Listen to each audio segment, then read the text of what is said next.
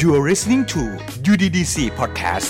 How to Move All City แค่ขยับเมืองก็เปลี่ยนโดยศูนย์ออกแบบและพัฒนาเมืองจุฬาลงกรณ์มหาวิทยาลัยสนับสนุนการขับเคลื่อนเมืองที่น่าอยู่โดยกองทุนพัฒนาสื่อปลอดภัยและสร้างสรรค์สวัสดีครับสวัสดีท่านผู้ฟังทุกท่านนะครับขอต้อนรับทุกท่านเข้าสู่ Uddc Podcast How to Move Our City แค่ขยับเมืองก็เปลี่ยนสนับสนุนโดยกองทุนพัฒนาสื่อปลอดภัยและสร้างสรรค์รายการที่จะมาย่อยประเด็นเมืองการพัฒนาเมือง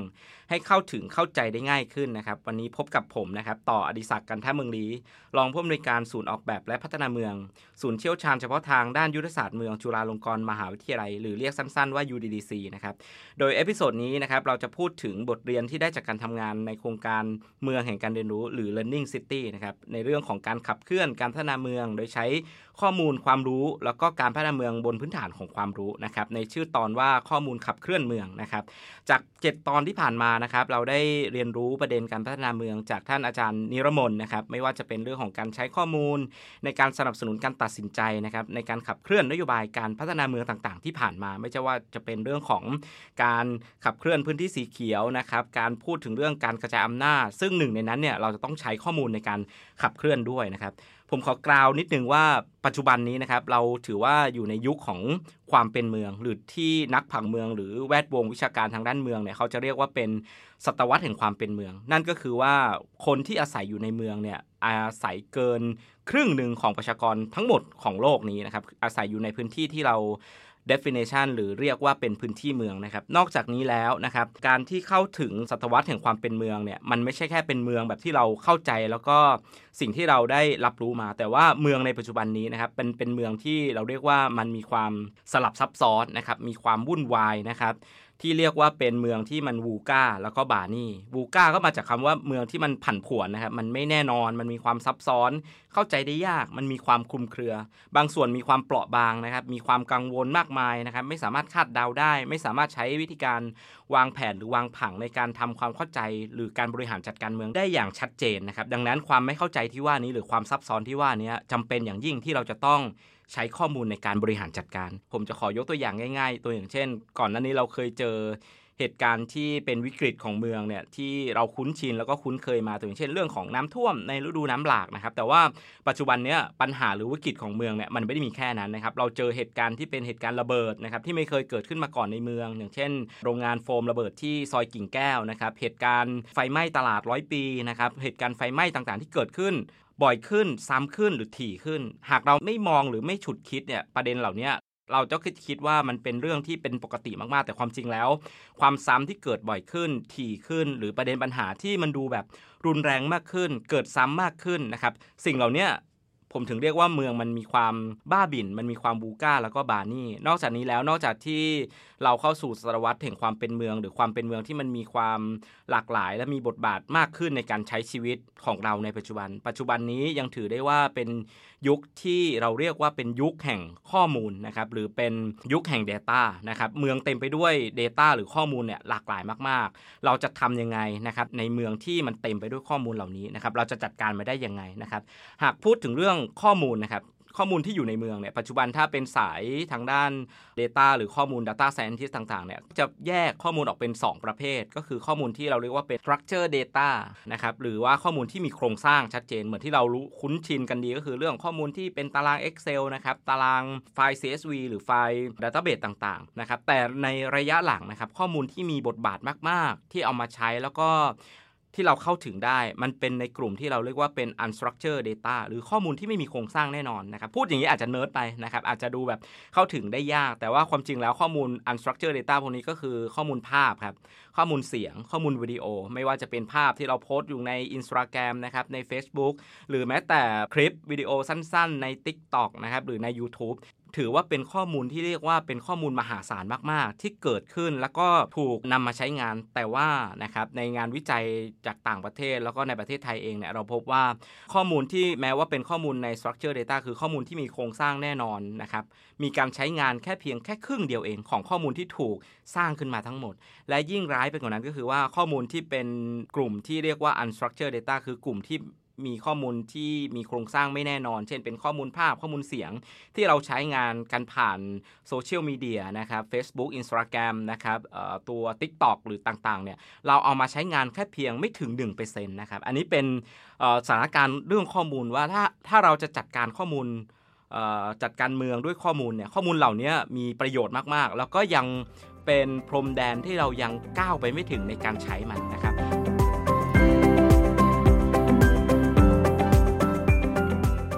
หากพูดเฉพาะในข้อมูลเมืองนะครับเราพบว่าจากการทำงานเรื่องเมืองจากของ Uddc มาเกือบ 7-8 ปีที่ผ่านมานะครับเราพบว่าหากจะใช้ข้อมูลในการขับเคลื่อนการบริหารจัดการเมืองเนี่ยเราต้องการองค์ประกอบของข้อมูลอย่างน้อย3มิติที่จะต้องครบถ้วนแล้วก็เอามาใช้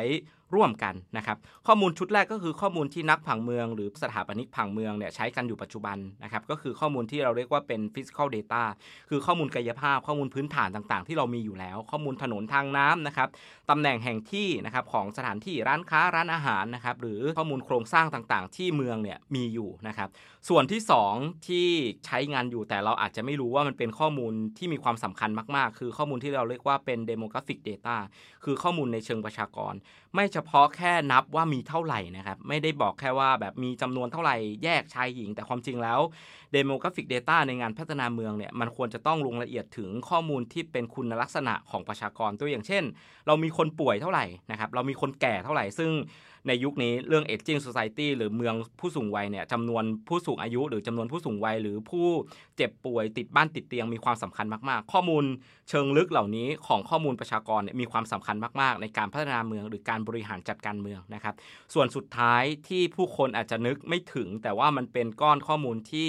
มหาศาลมากๆและไม่ค่อยถูกพูดถึงไม่ค่อยถูกเอามาใช้ในการบริหารจัดการเมืองก็คือข้อมูลก้อนที่เราเรียกว่าเป็นข้อมูลพฤติกรรมในเมืองนะครับตัวอย่างข้อมูลพฤติกรรมที่เกิดขึ้นในเมืองตัวอย่างเช่น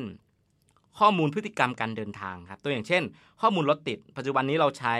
สมาร์ทโฟนนะครับใช้โทรศัพท์มือถือแล้วก็เปิด GPS นำทางนะครับเช่นข้อมูลที่เราใช้ใน Google Map นะครับข้อมูลเหล่านี้ถือว่าเป็นข้อมูลพฤติกรรมมันหมายถึงว่ามันเกิดinteraction หรือเกิดปฏิสัมพันธ์ระหว่างคนใช้หรือคนที่อยู่ในเมืองกับพื้นที่สถานที่ในเมืองนะครับเราเดินทางไปไหนมากที่สุดคนเมืองเดินทางไปไหนมากที่สุดตรงนั้นจะรถติดข้อมูลเหล่านี้แหละครับคือข้อมูลชุดที่เราเรียกว่าเป็นข้อมูลพฤติกรรมเราถึงจะรู้ว่าคนอยู่ตรงไหนมากเดินทางไปตรงไหนมากสิ่งที่สะท้อนกลับมาก็คือข้อมูลชุดที่เรียกว่าเป็นข้อมูลที่สามารถระบุได้ว่าตรงไหนรถติดนะครับตรงไหนพื้นที่ที่มีการจราจรติดขัดมากที่สุดในกรุงเทพมหานครหรือในพื้นที่นะครับข้อมูล3ก้อนตรงนี้เป็นข้อมูลที่คิดว่าเป็นข้อมูลพื้นฐานมากๆและจำเป็นมากๆสำหรับการบริหารจัดการเมืองครับดังนั้นในยุคปัจจุบันนี้เราถึงอยู่ในยุคที่เรียกว่าเป็นยุคแห่งข้อมูลแล้วก็เป็นยุคแห่งเมืองนะครับมันเป็นยุคที่เราเรียกว่าจะต้องใช้ข้อมูลในการขับเคลื่อนนะครับการบริหารจัดการทำความเข้าใจเมืองที่มีความซับซ้อนมีความหลากหลายนะครับอันนี้คือเหตุผลความสำคัญถึงพูดในเอพิโซดสุดท้ายนะครับในการใช้ข้อมูลนะครับในการบริหารจัดการนะครับสร้างทางออกนะครับหาทางเลือกที่เหมาะสมและมีความหลากหลายนะครับในการจัดการหากเราพูดถึงเรื่องข้อมูลในเมืองครับมันจะมีคนที่พูดติดอยู่ในมายาคติแรกเลยเวลาเราพูดถึงข้อมูลเมืองหรือข้อมูลในบ้านเรานะครับก็คือว่าไม่มีข้อมูลนะครับเวลาเราติดต่อข้อมูลภาครัฐหรือแม้แต่ในภาคเอกชนบางแห่งเนี่ยการที่บอกว่าไม่มีข้อมูลเนี่ยผมคิดว่าอันนี้คือมายาคติแรก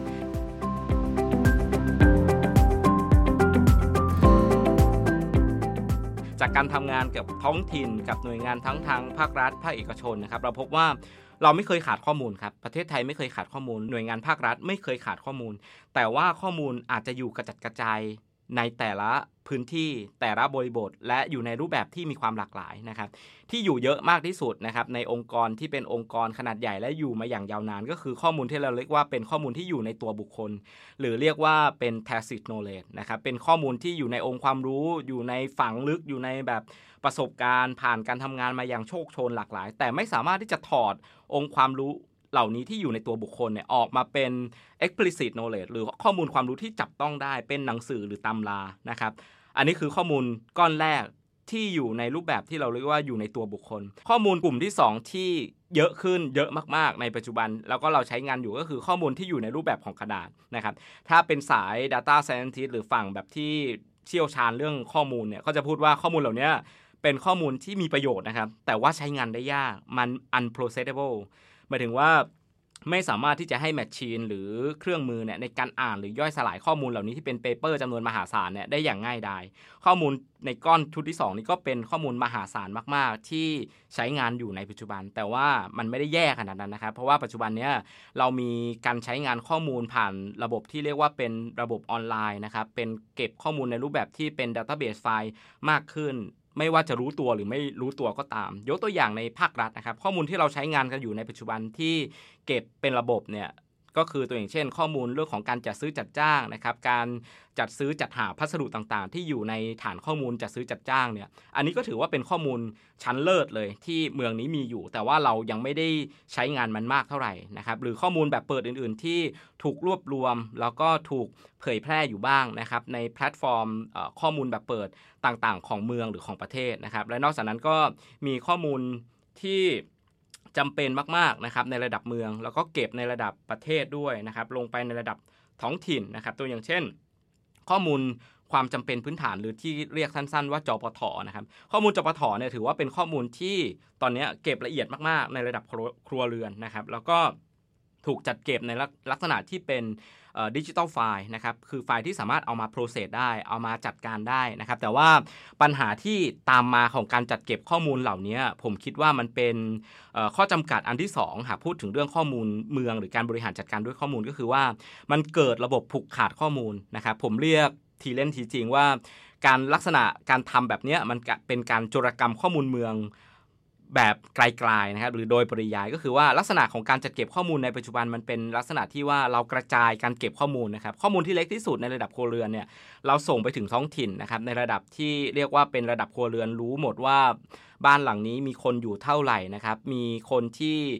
อยู่ในทะเบียนบ้านแต่ว่าไปทำงานต่างจังหวัดย้ายถิ่นไปทำงานที่กรุงเทพนะครับบ้านหลังนี้มีหนี้สินเท่าไหร่นะครับมีรายได้เท่าไหร่ต่อปีแต่ปลายทางของการใช้ข้อมูลชุดนี้กลายเป็นว่าเราต้องส่งให้กับส่วนกลางเอาไปย่อยสลายนะครับจากข้อมูลที่ละเอียดมากๆเนี่ยกลายเป็นข้อมูลที่เราใช้ได้แล้วก็เข้าถึงได้ในปัจจุบันอาจจะเป็นข้อมูลที่สรุปที่เป็นแบบ finding หรือข้อค้นพบสำคัญเนี่ยน้อยมากๆตัวอย่างเช่นปีนี้นะครับคนที่ครัวเรือนที่อยู่ต่ำกว่ารายได้ปานกลางหรือรายได้ที่อยู่ในสามารถที่จะเลี้ยงชีพได้เนี่ยเท่าไหร่กี่เปอร์เซ็นต์เรามีประชากรแฝงอยู่เท่าไหร่มีจำนวนประชากรที่นับตามสัมมโนเนี่ยเท่าไหร่นะครับแต่ว่าข้อมูลที่ละเอียดมากๆในเชิงทั้งเชิงกายภาพเศรษฐกิจและสังคมเนี่ยถูกใช้งานน้อยมากๆสถานการณ์แบบนี้ผมคิดว่ามันเป็นสถานการณ์ของการผูกขาดข้อมูลนะครับเพราะว่าข้อมูลบางส่วนเนี่ยไม่ถูกใช้งานในระดับท้องถิ่นเลยนะครับกลายเป็นว่าถูกรวมศูนย์แม้ว่ากระจายในการเก็บนะครับในการเก็บรวบรวมเนี่ยกระจายมากๆแต่ว่าการใช้งานเนี่ยยังกระจุกอยู่ที่ส่วนกลางแล้วก็เป็นไปได้มากที่เราไม่สามารถใช้งานข้อมูลที่เราเก็บเอาไว้เนี่ยอย่างเต็มประสิทธิภาพอย่างไรก็ตามปัจจุบันนี้นะครับมีนโยบายในการที่จะให้หน่วยงานภาครัฐหรือหน่วยงานภาคเอกชนบางส่วนเนี่ยให้เปิดเผยข้อมูลบางส่วนที่สามารถเผยแพร่ได้นะครับเป็นสาธารณะนะครับก็มีแพลตฟอร์มหรือหน่วยงานบางส่วนที่ต้องส่งข้อมูลนะครับบางส่วนที่เผยแพร่ได้และไม่ติด PDPA นะครับเรื่องของชั้นความลับในข้อมูลส่วนบุคคลเนี่ยก็สามารถเผยแพร่ได้แต่อย่างไรก็ตามครับมันก็ยังเป็นไปได้ค่อนข้างเชื่องช้ามากๆแต่ว่าก็เป็นนิมิตหมายที่ดีนะครับในเรื่องของการใช้ข้อมูลหรือการจัดการข้อมูลในระดับเมือง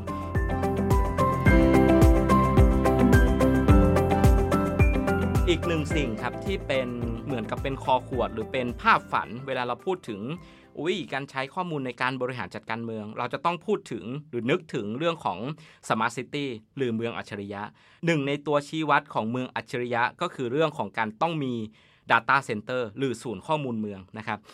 หากเรามองว่า Data Center เหล่านี้เป็นที่เก็บข้อมูลมีอะไรข้อมูลก็เก็บเอาไว้นะครับเก็บเอาไว้แล้วเข้าถึงได้ยากมากมองว่ามันเป็นแบบห้องเก็บข้อมูลมีคอมพิวเตอร์แบบขนาดใหญ่มีซูเปอร์คอมพิวเตอร์ที่คอยเก็บข้อมูลทุกอย่างเอาไว้แต่ปราศจากการใช้งานหรือการใช้งานข้อมูลเหล่านี้มันใช้ยากมากๆเนี่ยผมมองว่า Data Center เหล่านี้อาจจะไม่ใช่ทางออกจริงๆของการขับเคลื่อนการพัฒนาเมืองโดยการใช้ข้อมูลนะครับเพราะว่าถ้าเรามองอย่างนั้นมันจะกลายเป็นว่ามันคล้ายๆกับห้องเก็บเอกสารเช่นเอกสารทางการเงินหรือเอกสารบัญชีต้องเก็บเอาไว้10 ปีแต่ไม่เคยเข้าไปใช้มาเลย นานครั้งถึงจะเข้าไปใช้มันนะครับดังนั้นการมอง Data Center หรือศูนย์ข้อมูลหรือศูนย์เก็บข้อมูลในลักษณะที่เป็นห้องเก็บเอกสารหรือคลังเก็บเอกสารที่รอทำลายเนี่ยผมว่าอันนี้อาจจะไม่ใช่ทางออกของการมองเรื่องของการใช้ข้อมูลหรือการจัดการข้อมูลในระดับเมืองนะครับซึ่งอันนี้มีความสำคัญมากๆในการที่จะขับเคลื่อนหรือการขยายผลเรื่องของการใช้ข้อมูลนะครับเพราะว่าข้อมูลที่จะเป็นประโยชน์เนี่ยมันไม่ใช่ข้อมูลที่เก็บเอาไว้อย่างเดียวแล้วก็เก็บ1 ปีแล้วทิ้งเอาไว้แล้วคิดว่าเรามีข้อมูลอยู่แล้วไม่ใช่ครับการใช้ข้อมูลในการบริหารจัดการเมืองเนี่ยมันคือการมีข้อมูลและต้องใช้ข้อมูลด้วยนะครับการใช้ข้อมูลที่ว่าแสดงว่ามันต้องมีการอัปเดตถูกไหมครับมันต้องมีการเพิ่มเติมปรับลดนะครับมีการเปลี่ยนแปลงแล้วข้อมูลเหล่านี้พอมีการเปลี่ยนแปลงตามห่วงเวลาไม่ว่าจะเป็นรายเดือนรายปีนะครับราย10 ปีเนี่ยพอเราใช้ข้อมูลในลักษณะที่สามารถเปรียบเทียบย้อนหลังนะครับสิ่งที่จะเกิดขึ้นก็คือว่าเราสามารถใช้ข้อมูลเหล่านี้คาดการไปข้างหน้าได้นะครับสามารถทำนายไปในอนาคตได้นะครับโดยการใช้ข้อมูลที่เราเก็บเอาไว้อย่างเป็นระบบและเป็นระเบียบนะครับอันนี้คือความสำคัญของการมีศูนย์ข้อมูลคือว่าข้อมูลเหล่านี้มันต้องถูกใช้งานด้วยนะครับประเด็นถัดมาก็คือว่าโอกาสของการขับเคลื่อนการพัฒนาเมืองโดยการใช้ข้อมูลเนี่ยผมคิดว่ามันเป็นช่วงเวลาที่สำคัญและเป็นช่วงเวลาที่ถึงเวลาแล้วนะครับในการเป็นโอกาสของการพัฒนาเมืองโดยการใช้ข้อมูลก็คือว่ามันเป็นช่วงเวลาแห่งการอัปเดตช่วงเวลาแห่งการแบ่งปันแล้วก็ช่วงเวลาแห่งการเปิดข้อมูลในการใช้งานจะพบว่าปัจจุบันนี้เรามีแพลตฟอร์มนะครับทั้งในระบบออนไลน์แล้วก็ออฟไลน์หลายอันนะครับหลายตัวที่เอามาใช้ในการแชร์ข้อมูลหรือการเปิดเผยเชื่อมโยงข้อมูลกันนะครับมีตั้งแต่ในระดับที่เราเรียกว่าเป็นการเชื่อมโยงข้อมูลกันระหว่างหน่วยงานนะครับอาจจะทำเป็น Data Portal นะครับในการเป็นเว็บท่าในการเชื่อมโยงข้อมูลระหว่างหน่วยงานอาจจะมีม่านกั้นนะครับเงื่อนไขข้อจำกัดในการใช้งานว่าต้องมีการเซ็น MOU ร่วมกันก่อนใดๆก็ตามแต่ว่ามันก็มีแนวทางที่เกิดขึ้นและเป็นแนวทางที่ดีนะครับนอกจากนี้ในเชิงของข้อมูลแบบเปิดเนี่ยหรือที่เรียกว่า Open Data นะครับหรือ Open Platform เนี่ยก็มีให้เห็นหลากหลายมากๆนะครับไม่ว่าจะเป็นตัว Open Data Platform ของทางรัฐบาลกลางเองนะครับ data.to.th นะครับหรือทางของแต่ละเมืองนะครับก็มีพยายามทำตัวที่เรียกว่าเป็น Open Data ของเมืองนั้นๆนะครับตัวอย่างเช่นของกรุงเทพมหานครก็มีศูนย์ข้อมูลของกรุงเทพมหานครทั้งที่เป็นข้อมูลที่ใช้งานนะครับเปิดเผยแล้วก็ข้อมูลบางอย่างที่เราเรียกว่าเป็นข้อมูล Cloud Source ในช่วงเวลาที่ผ่านมานะครับในช่วงโควิดเนี่ยเราจะเห็นข้อมูลที่เรียกว่าเป็นข้อมูลแบบเปิดแล้วได้มาจากการ Cloud Source คือการระดมความร่วมมือนะครับจากภาคส่วนต่างๆที่อยู่ในเมืองตัวอย่างเช่นในช่วงหนึ่งที่ผมจำได้เลยครับในช่วงที่มีเหตุการณ์โควิดเกิดขึ้นใหม่ๆตอนปี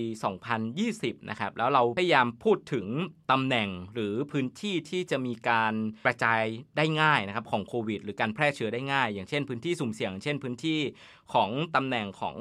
ไซต์คนงานก่อสร้างนะครับในเมืองซึ่งเราไม่เคยเก็บข้อมูลเหล่านี้มาก่อนเลยเราไม่เคยรู้ว่าข้อมูลเหล่านี้มีประโยชน์แล้วก็มีความสำคัญมากในการบริหารจัดการโดยเฉพาะในสถานการณ์ที่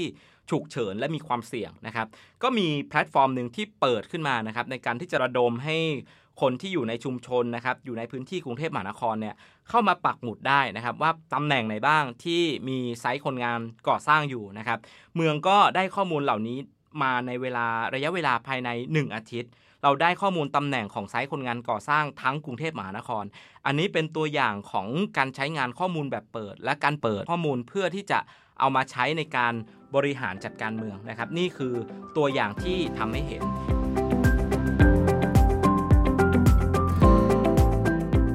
อีกหนึ่งสิ่งที่จะทำให้เรื่องของการขับเคลื่อนของการใช้ข้อมูลในการบริหารจัดการเมืองเป็นไปได้ยากและเป็นข้อจำกัดที่ผมคิดว่าก็จุกอกประมาณนึงสำหรับคนที่ทำงานอยู่นะครับหรือ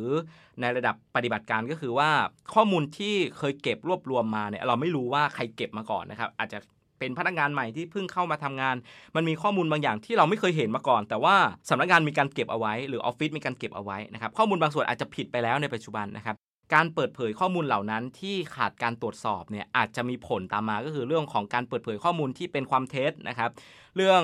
ผลกระทบที่จะเกิดขึ้นหลังจากนั้นนะครับดังนั้นสิ่งที่ผมเสนอในเชิงทีเล่นทีจริงแต่ว่าผมคิดว่ามันน่าจะเป็นทางออกที่ดีนะครับในการที่จะขับเคลื่อนเมืองในการใช้ข้อมูลแบบเปิดนะครับก็คือข้อเสนอที่พูดถึงเรื่องการนิรโทษกรรมข้อมูลเมืองนะครับ ที่เคยทำมาก่อนมันอาจจะมีการผิดพลาดนะครับไม่เติมเต็มไม่ครบถ้วนนะครับไม่ถูกต้องเปรียบเทียบกันระหว่าง2หน่วยงานมีความผิดพลาดผมว่ามันต้องมีการรื้อล้างสร้างใหม่ต้องมีการนิรโทษกรรมข้อมูลเหล่านี้ผมยกตัวอย่างข้อมูลที่จะต้องมีการรื้อร้างสร้างใหม่ก็คือว่าต้องให้อภัยก่อนในข้อมูลที่มีความผิดพลาดมาก่อนต้องเข้าใจเป็นมาตรฐานเดียวกันว่าข้อมูลตอนนี้มันมีความแตกต่างเพราะว่าเก็บจากหลายที่มาผมยกตัวอย่างเช่นตอนนี้ที่เป็นประเด็นอยู่ตัวอย่างเช่นข้อมูลที่เป็นข้อมูลขอบเขตนะครับในช่วงที่มีกรณีเรื่องของความขัดแย้งเรื่องของแนวเขตที่ดินระหว่างคนที่อยู่ในป่ากับพื้นที่อยู่อาศัยนะครับมีข้อมูลชุดหนึ่งที่มันไม่ตรงกันก็คือข้อมูลของการใช้ประโยชน์ที่ดินนะครับกับข้อมูลพื้นที่ป่าไม้อย่างนี้เป็นต้นนะครับปัจจุบันนี้ก็มีที่เรียกว่าโครงการของรัฐบาลที่เรียกว่า One Map นะครับในการที่จะทำให้แนวเขตที่ดินไม่ว่าจะเป็นข้อมูลแนวเขตที่ดินป่าไม้ตรงนี้ให้มันตรงกันสามารถใช้งานได้เชื่อมโยงกันได้อันนี้เป็นตัวอย่างว่าข้อมูลที่เก็บมาเนี่ยมันมีประโยชน์นะครับแม้ว่ามันจะไม่ตรงกันมันจะได้รู้ว่าข้อมูลตรงนี้มันไม่ตรงกันต้องทำให้มันตรงกันต้องสร้างความเข้าใจร่วมก่อนในเรื่องของการใช้ข้อมูลหรือสร้างมาตรฐานของข้อมูลซึ่งปัจจุบันนี้ผมว่าประเทศไทยเรากำลังอยู่ในช่วงของการสร้างมาตรฐานหรือหามาตรฐานในการใช้งานข้อมูลร่วมกันนะครับประเด็นที่ผมกล่าวมาทั้งหมดทั้งมวลทั้งสิ้นเมื่อตอนต้นนะครับเป็นมายาคติในเรื่องของการจัดการหรือการใช้ข้อมูลในการบริหารจัดการเมืองทั้งในสเกลหรือระดับขนาดเล็กนะครับรวมไปถึงในระดับนโยบายขนาดใหญ่ระดับประเทศแต่สุดท้ายครับท้ายที่สุดก็คือว่ากลไกในการใช้ข้อมูลในการขับเคลื่อนการบริหารจัดการเมืองเนี่ยท้ายที่สุดแล้วข้อมูลเหล่านี้จะไม่เป็นประโยชน์เลยนะครับหากไม่สามารถที่จะใช้ข้อมูลเหล่านี้ได้ในการตัดสินใจหรือใช้ในการสั่งการนะครับเพื่อพัฒนาหรือสร้างการเปลี่ยนแปลงนะครับเพราะว่าข้อมูลเหล่านี้ถ้าเราเก็บเอาไว้แต่ไม่มีการแลกเปลี่ยนไม่มีการ verify ไม่มีการอัปเดตนะครับไม่มีการใช้งานหรือไม่มีการสอบทวนมันเลยเนี่ยผมคิดว่าข้อมูลเหล่านี้มันจะไม่มีประโยชน์เลยมันจะกลายเป็นก้อนข้อมูลที่รอวันที่เก่าแล้วก็หมดประโยชน์ไปดังนั้นการใช้ข้อมูลจะมีความสำคัญมากๆก็คือว่ามันจะต้องถูกใช้งานและการใช้งานนี้จะเกี่ยวข้องกับอำนาจในการบริหารจัดการนะครับเพราะว่าการฟื้นฟูเมืองหรือการใช้ข้อมูลในการบริหารจัดการเมืองและเมืองที่ต้องใช้องค์ความรู้ที่มีความหลากหลายเพราะว่าเมืองมีความซับซ้อนเนี่ยกระบวนทัศน์ในการพัฒนาเมืองหรือการใช้อำนาจในการตัดสินใจจากผู้บริหารอย่างเดียวนะครับความเชื่อที่ว่าผู้บริหารรู้ทุกเรื่องรู้ดีทั้งหมดนะครับในองค์กรใดองค์กรหนึ่งรู้ทั้งหมดเนี่ยผมคิดว่ามันอาจจะไม่ใช่กระบวนทัศน์ในการพัฒนาเมืองหรือการบริหารจัดการเมืองในปัจจุบันได้เพราะว่าเมืองมีความซับซ้อนและประเด็นก็มีความหลากหลายดังนั้นองค์กรที่มีบทบาทหน้าที่เดียวนะครับหรือมีองค์ความรู้เดียวเนี่ยไม่สามารถที่จะจัดการปัญหาที่มีความหลากหลายและมีความซับซ้อนเกี่ยวข้องกับหน่วยงานอื่นๆค่อนข้างมากดังนั้นการพัฒนาเมืองหรือการสร้างความรู้ของเมืองนะครับจากบุคคลเดียวหรือองค์กรเดียวเนี่ยในรูปแบบที่เราเรียกว่าเป็นการแก้ปัญหาแบบซูเปอร์ฮีโร่เนี่ยอาจจะไปไม่รอดแล้วปัจจุบันนี้การเชื่อมโยงข้อมูลการแชร์ข้อมูลจึงมีความสำคัญมากๆและท้ายสุดก็คือว่าแม้ว่ามีข้อมูลแล้วข้อมูลมีความหลากหลายแล้วความสำคัญถัดมาก็คือว่ามันจะต้องเกิดการตัดสินใจเพื่อใช้ข้อมูลหรือใช้ข้อมูลเพื่อการตัดสินใจที่จะสร้างการเปลี่ยนแปลงนะครับตัดสินใจว่าจะใช้นะครับตัดสินใจว่าจะพัฒนานะครับตัดสินใจที่จะระงับหรือมีการตัดสินใจที่อาศัยข้อมูลหรือการใช้ข้อมูลเหล่านี้ในการที่จะสร้างนะครับการเปลี่ยนแปลงบางอย่างที่เกิดขึ้นเพราะว่าท้ายที่สุดแม้ว่าเรามีข้อมูลแต่ไม่เกิดการตัดสินใจเนี่ยกลายเป็นว่าที่พูดมาตั้งแต่ต้นตั้งแต่การเก็บรวบรวมข้อมูลมีข้อมูลแบบอัปเดตเสร็จแล้วนะครับมีการแชร์ข้อมูลแต่กลายเป็นว่าข้อมูลเหล่านั้นเนี่ยไม่นำไปสู่การเปลี่ยนแปลงหรือการพัฒนาเมืองได้อย่างนั้นเนี่ยไม่ถือว่าเป็นการใช้ข้อมูลเพื่อการบริหารจัดการเมืองนะครับ